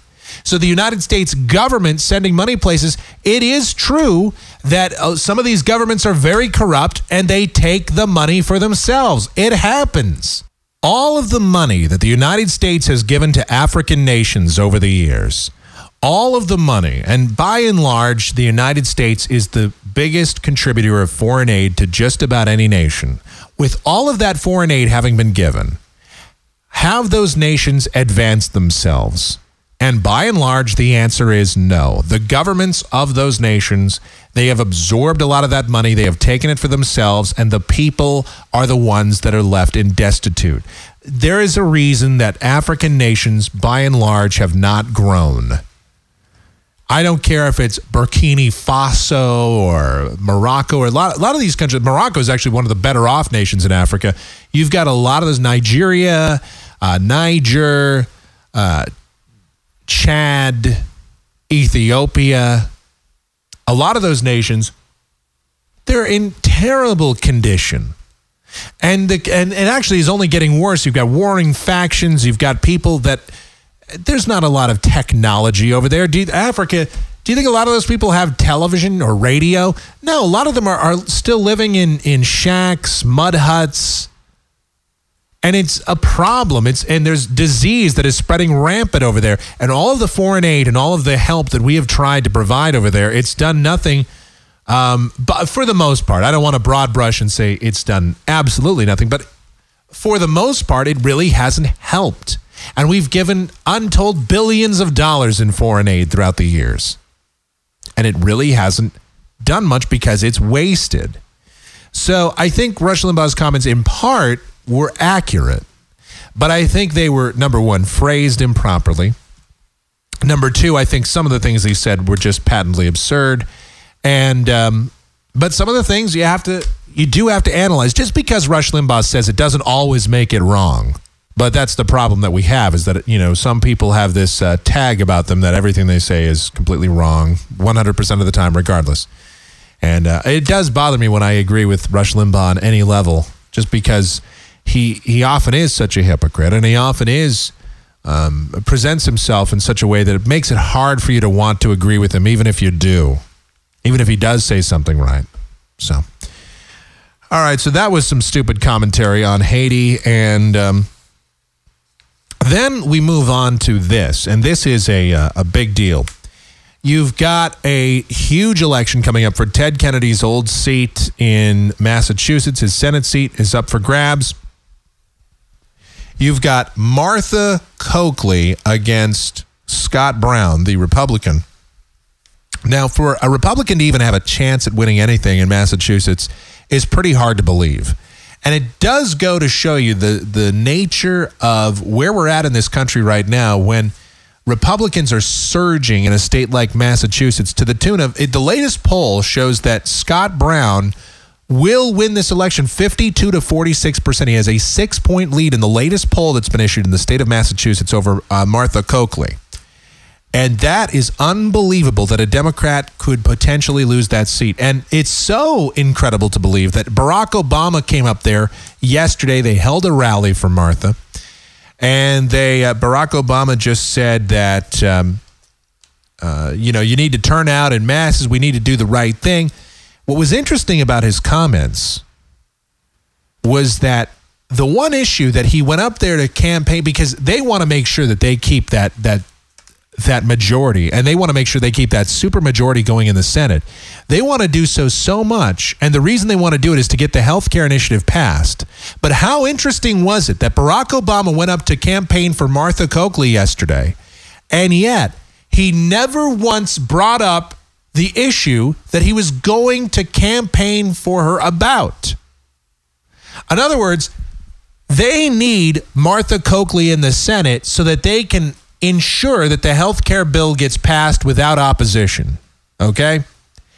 And yet, Barack Obama never brought up the health care bill issue once. And you know why he didn't bring it up? Because it is such a polarizing event, and it is such an unpopular bill, and it's such an unpopular sentiment among the voters right now, that by bringing it up, you're doing nothing more than polarizing, and you're driving the base away by mentioning the health care bill. And that's where we're at right now. And I just found that very interesting. Meanwhile, this Scott Brown continues to surge. He's gaining popularity really out of nowhere. It is tremendous what's going on with this guy. So Scott Brown, he has a very legitimate chance to win. Patrick Kennedy, a Democrat from Long Island, the Democratic representative from Long Island, he was up there. He was campaigning for Martha Coakley. Unfortunately, he got her name wrong. He kept calling her Marsha. I'm here to support Marsha. Well, whatever. You know, you're a Kennedy. Maybe you were drunk, or maybe you just didn't know what you were saying at the time. Called her Marsha. There's some solidarity right there. That is outstanding. That really is. All right. Well, so that's going to be a big thing that we're monitoring tomorrow. And you know, the Democrats want that seat in the worst way. They really do. They want it so badly that even one of their own talk shows, the Democratic equivalent, I hate to call him the equivalent to Rush Limbaugh on the Democratic side, because Rush Limbaugh has an audience of 20 million? And this guy, this talk show host, has an audience of, let's see, I don't know, 1 million, maybe. This guy, Ed Schultz, we've talked about him on the show before. He does kind of sound like Rush Limbaugh. He even sort of in an odd way, sort of looks like Rush Limbaugh. He's kind of a big fat guy, and he has sort of that same delivery that Rush has. His voice is a little bit different, but he kind of sounds a little bit like Rush, but he's a Democrat. He's I guess he claims to be independent, but that's kind of what a lot of these Democrats do. They claim to be independent. They're not. Anyway, he's a big-time Democrat, and you know what he advocated? He actually said that people should cheat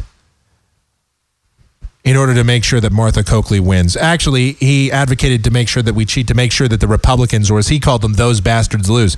And if you think I'm taking his comment out of context, here's exactly what Ed Schultz said on his show, advocating that people cheat if they can. Here's what he said. This is from Ed Schultz's show the other day. I tell you what, if I lived in Massachusetts, I'd try to vote 10 times. I don't know if they'd let me or not, but I'd try to.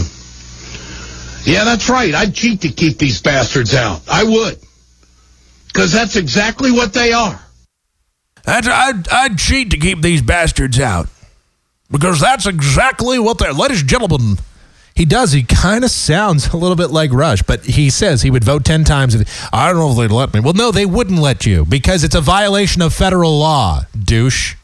You know what's really fascinating about that clip, though, is that Ed Schultz was one of the first guys to jump all over the fraudulent voting that allegedly took place in Ohio back in 2004 to get Bush put back in office. He was all over the disenfranchised voters and the scandal and conspiracy theory, this and that, and all this crap. He was all over that, okay? The voter machines, voting fraud. And yet here he is advocating cheating. He's actually gone on the air on a nationally syndicated show, albeit heard by very few, on a nationally syndicated radio show, and he advocated that we go out and cheat. That Democrats go out and if they'd let me, I'd vote 10 times. That's right. I'm saying that we need to cheat to keep those bastards out because that's exactly what they are. That's what he said. He actually encouraged people to violate federal law in order to ensure that the Democrats win, which is ironic because it's exactly what he accused the Republicans of doing back in 2004. Very interesting, isn't it? That's very interesting. So it's just a slew of dumbass comments all over the place from these guys. I mean, I can't even believe he's... Hold on, I gotta hear that one more time. Forgive me, but I have to play this one more time. This is from the Ed Schultz show. What was this, on Friday, I think? He made these comments. This was unbelievable. Unbelievable. I tell you what, if I lived in Massachusetts, I'd try to vote 10 times. I don't know if they'd let me or not, but I'd try to. Yeah, that's right. I'd cheat to keep these bastards out. I would. Because that's exactly what they are. You know, it's one thing to have a disagreement. It's one thing to really dislike Republicans, and that's Ed Schultz. That's been his shtick for a long time. He hates Republicans and blah, blah. That's fine. But to actually go on and advocate the violation of federal law, I got to tell you, that really kind of shows you where at least his mindset is. Now, I'm not going to say he represents all liberals. I'm not going to go to that level. I'm not going to sit here and say this is what liberals are all about. But I do find it interesting that I have not heard one single liberal host blast this guy. I haven't heard it yet. I haven't seen any negative comments. Now, again, this is a show that's basically heard by nobody. I think my podcast is heard by about as many people as listen to Ed Schultz.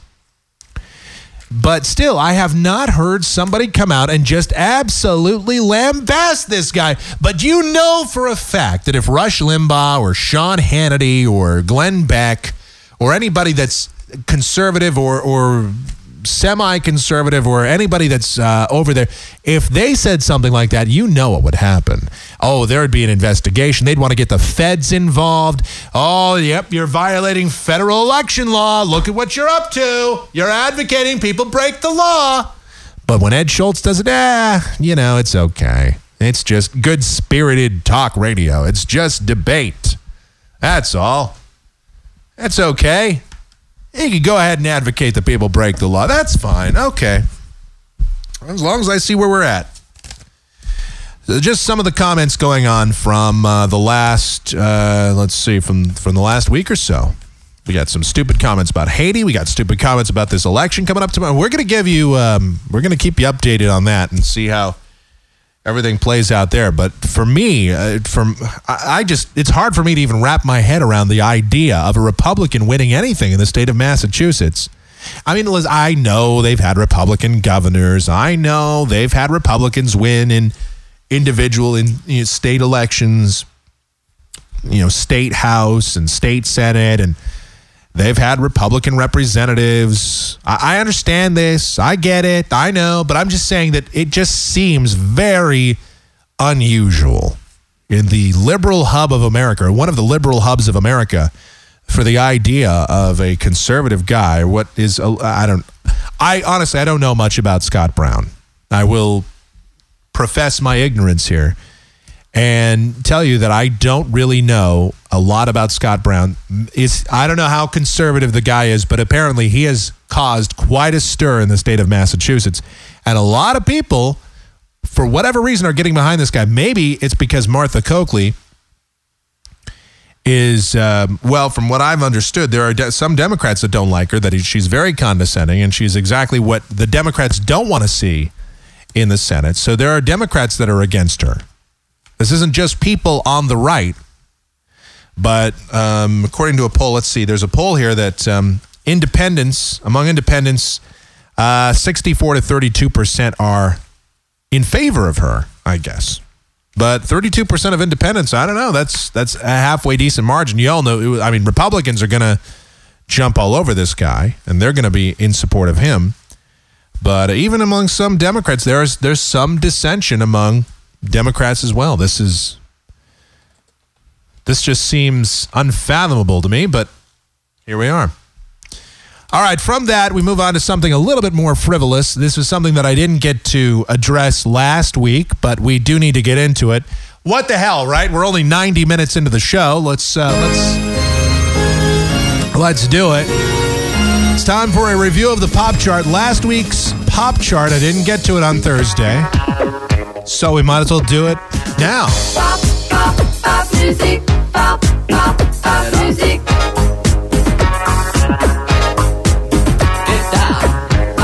These are the top 10 songs in the world of CHR pop. That would be contemporary hit radio. You best know it as the top 40 format.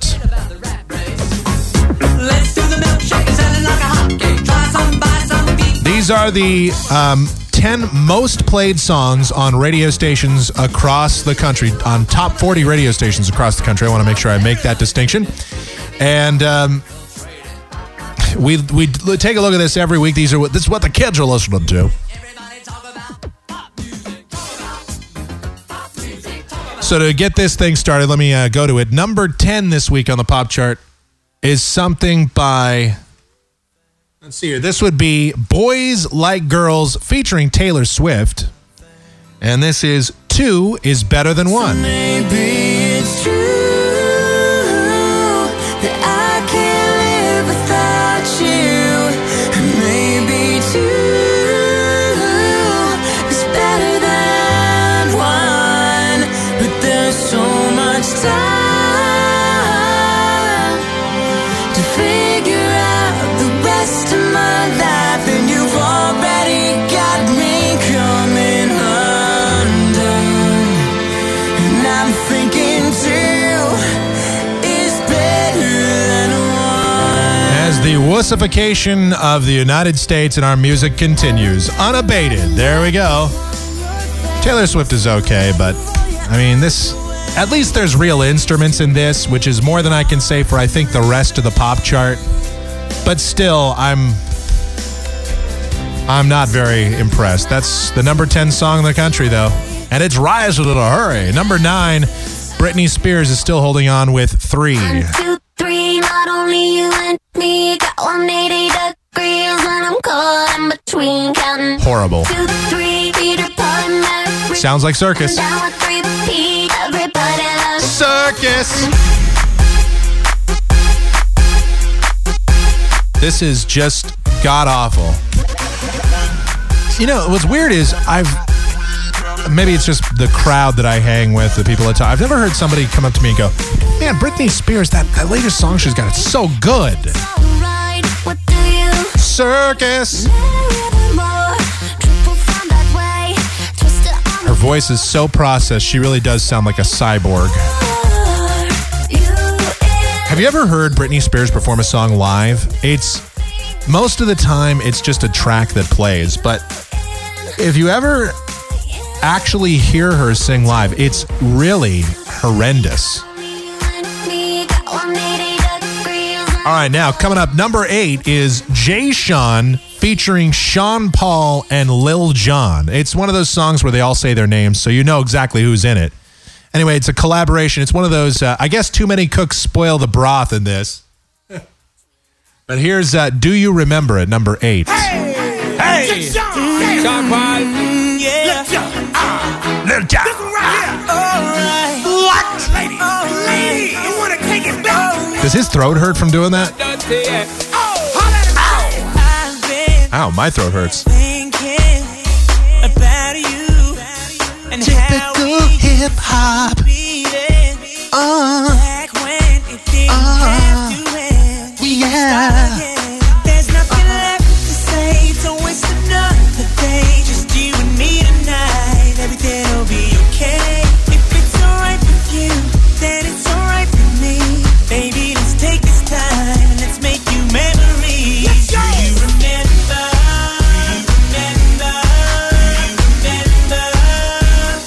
All of the times we remember. Oh, yeah. All of the times we had. Bring it back. Bring it back. Bring it back. Bring it back. Bring it back. Bring it back. Yeah! Bring it back. This is so horrible. But not as bad as Jason Derulo at number 7 with What You Say. There's another guy that says his name in the song here. And it's another song that has like way too much processing on the voice, way too much pitch wheel. Here we go. What you say? Oh, that you only meant well, because you did. What you say? Jason Derulo. Oh. So long, only trying to please myself. Lot of digital boys, sound up back on the boys. No one else saw your dashboard says.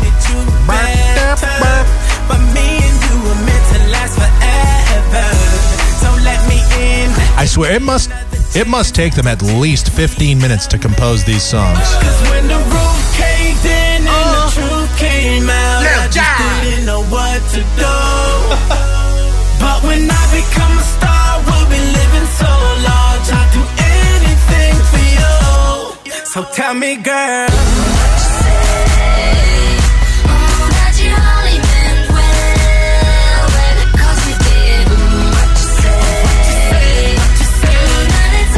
Oh, God. I'm sure there are people that like this. There have to be. I've just never met them. Speaking of people I've never met that like a song, I still don't know anybody that likes this, but there's got to be somebody. At number 6, it's the song that made Jeff throw up, and his heterosexuality ran out of the room screaming. Would not believe your eyes if 10 million fireflies. It's Owl City Fireflies. Fell asleep.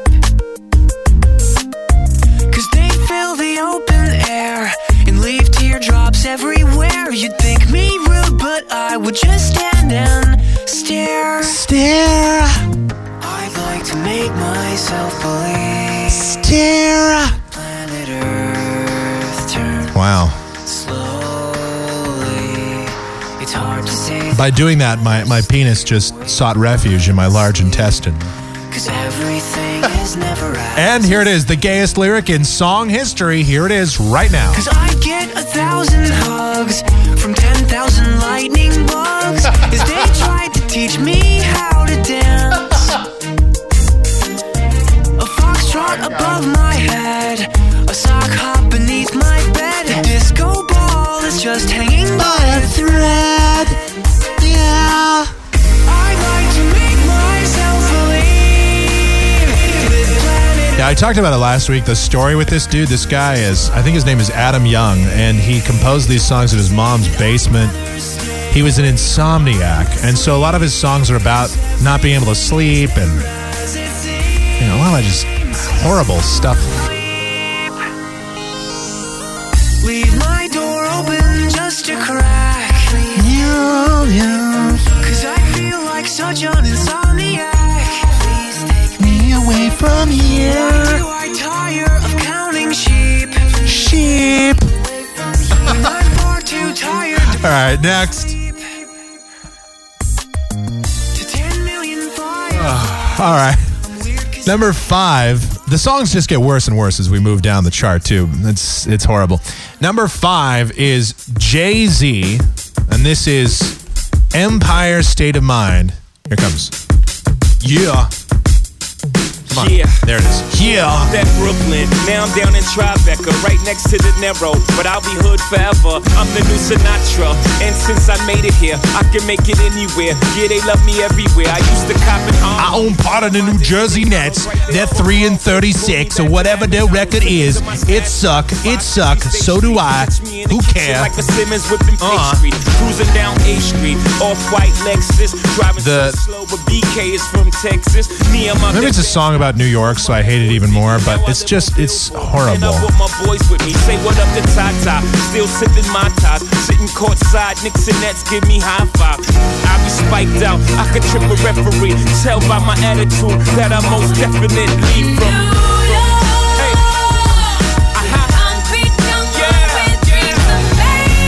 Yeah, just say crap in the background. Yeah.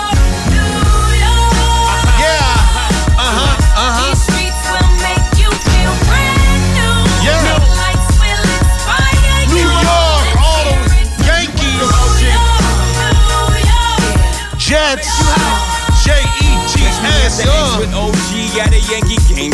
Oh yeah, Yankee game. Derek Jeter. You should know I bleed blue, but I ain't a crypto. But I got a gang of walking with my. Whatever. Okay, enough. Just can't take it. Oh. All right, next at number 4, David Guetta featuring Akon. and Sexy Chick. Now, this song is also terrible. They're all bad. You just have to know these are all the hip-hop / R&B kind of... Every once in a while, a song with real instruments makes it in, but that's very rare. These are all just terrible. Here's... let's just... This is about the part of the chart where I just get annoyed and I fast forward to the hook.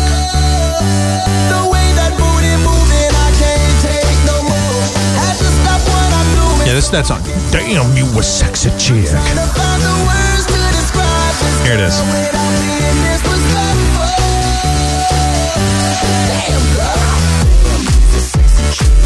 You's a sexy chick. Damn, you's a sexy chick. You's a sexy chick. Damn, girl. Move that ass over here. I want to have another illegitimate child with you. Sexy chick. You was, yeah. Damn. Wanna hit you like Chris Brown. Yes, I can see you. All right, number 3, speaking of the feminization of the country, this is just another example of that in hip-hop form. This is Ayaz and a song, Replay. Oh, yeah, this... Shawty's like a melody in my head that I can't keep out. Got me singing like na na na na every day's like my iPod replay. Shawty's like a melody in my head that I can't keep out. Got me singing like more pops at voices. Gonna sing like what says. Remember the first time we met? You was at the mall with your friends. I came up to you wearing a dress because that's how I roll. Who would have ever knew that we would ever be more than friends? You didn't graduate from high school. I got through 8th grade. Like something of a poster. Bad grandma filling up my songs. Is a gun to my holster. And she's running through my mind all day. He's talking about guns and holsters. Yeah, whatever, dude. Yeah, you're tough. Yeah, man, I gotta go record me a song. Hang on. Shorty like a melody.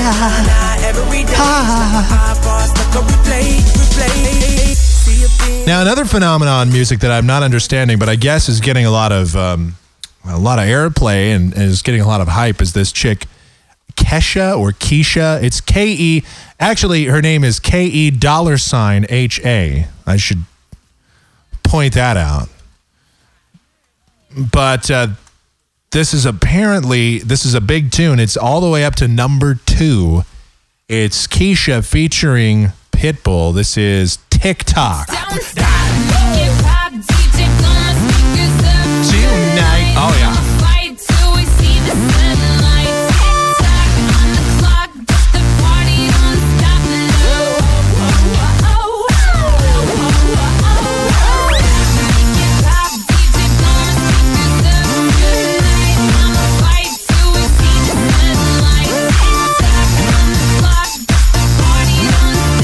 This is one of those kind of white chicks that wants to sound kind of like a black chick. Here in the world, but got plenty of beer. Ain't got no money in my pocket, but I'm already here. And oh my God. Dudes are lining up, cause they hear we got swagger. But we kick them to the curb unless they look like Mick Jagger. I'm talking about everybody getting crunk, crunk. Boys try to touch my junk, junk. Gonna smack him if he getting too drunk, drunk. Everybody getting crunk. Whatever that even means. Everybody. Now I'm starting to figure out why it is that 15-year-olds, when they talk, you can't understand what they're saying. Hey, man, everybody getting crunk, man. Like, what does that even mean? Everybody.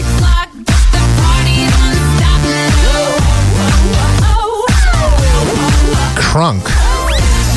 Everybody getting crunk. Boys try to touch my junk.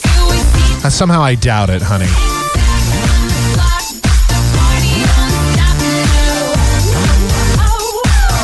All right, that's terrible. All right, that takes us up to the number 1 song in the country, and it's the phenomenon that is Lady Gaga. And I Lady Gaga, as we always call her around here, because we're pretty sure she has a penis. We're pretty sure she's a dude, but Who knows? Lady Gaga, number 1 with Bad Romance.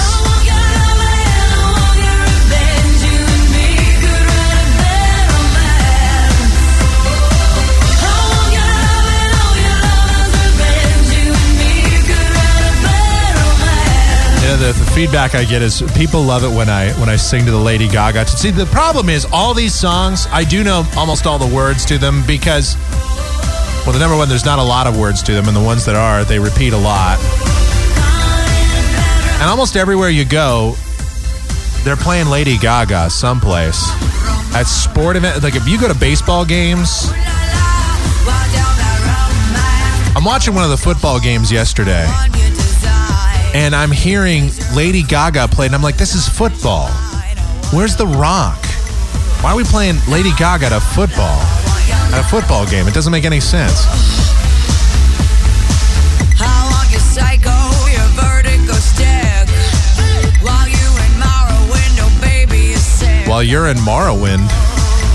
Why is she singing about a video game?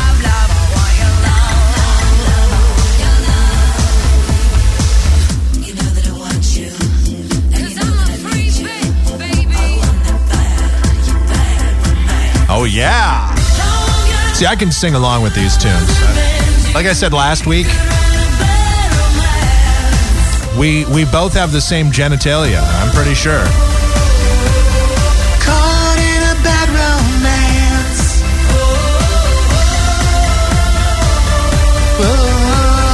Caught in a bad romance.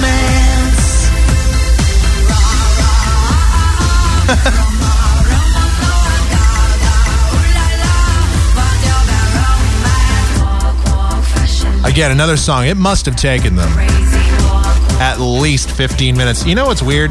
This song is, I'm sure, if I sat down at my keyboard right now, I could probably play this song. Hang on a minute. You know what? I got to do this. Oh, I never noticed. She busts out with the French in here.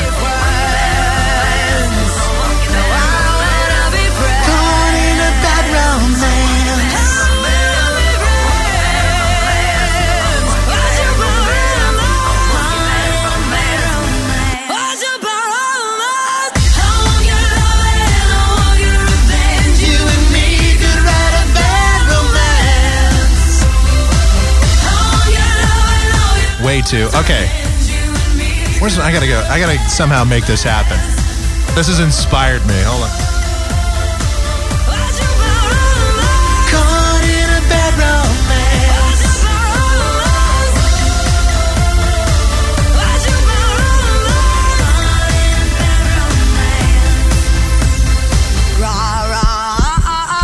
Roma, Roma, Gaga, ooh la la.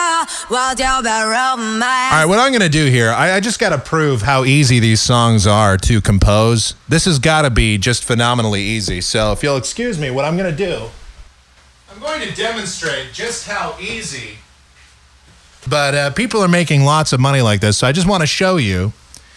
Now, I have not rehearsed this. I thought about doing this today, but I have not really pre-rehearsed this bit. This is just something I wanted to do.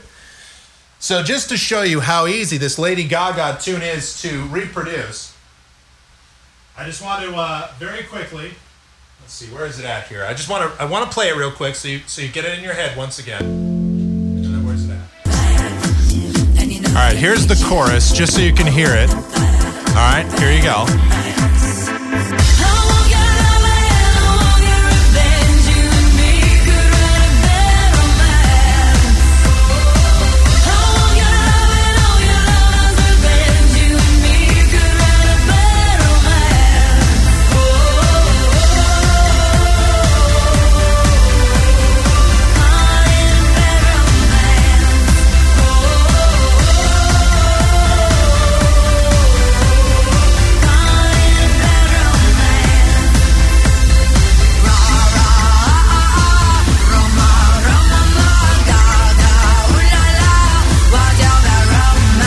All right, so you got that. Now, I'm going to show you just how easy that is to repeat. That's got to be.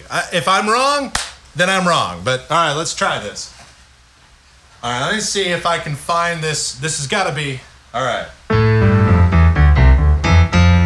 right, I think the bass for that is like...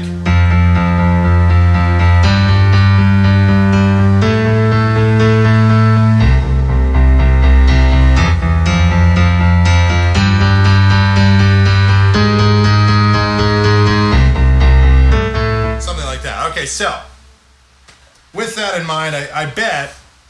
All right, so here we go.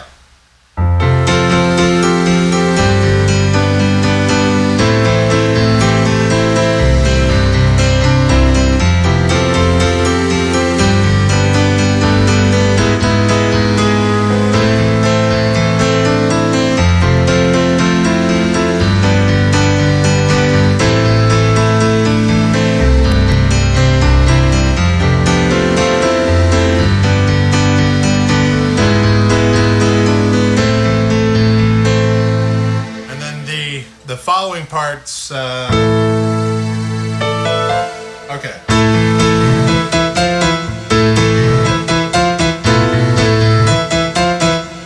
Something like that, you know. Really isn't that difficult to do. So that just shows you the basic composition of these songs and how incredibly easy that they really are. As I get back over here to my chair. Yes, an excursion over to the keyboard where I didn't even really rehearse that. I didn't sit down and pre-plan any of that. That's just, I sort of got lucky and just found it. It's in the C scale, so it's really easy. But still, that just shows you how easy those songs are and how very basic they are. I can't imagine why people complain about music today. That's literally, it's like 4 chords, that song. 4 chords. Wow. All right, well, that's neat. All right, well, that's a look at the pop chart and a tangent among tangents over to the keyboard and whatnot. You know, this segment alone, I'm just looking here, this segment alone is we're almost at the 55-minute mark in this segment. We're that quickly approaching an hour into this segment. That is, this is going to be the longest podcast I have done to date. And one of the longer shows I've done in a long time, quite honestly. I started doing this show at, about 10-something in the morning. Here it is. I take breaks in between the segments. Sometimes I get up, I get something to eat or drink or sort of just recharge my batteries just a little bit. But here it is. It's like 12 now.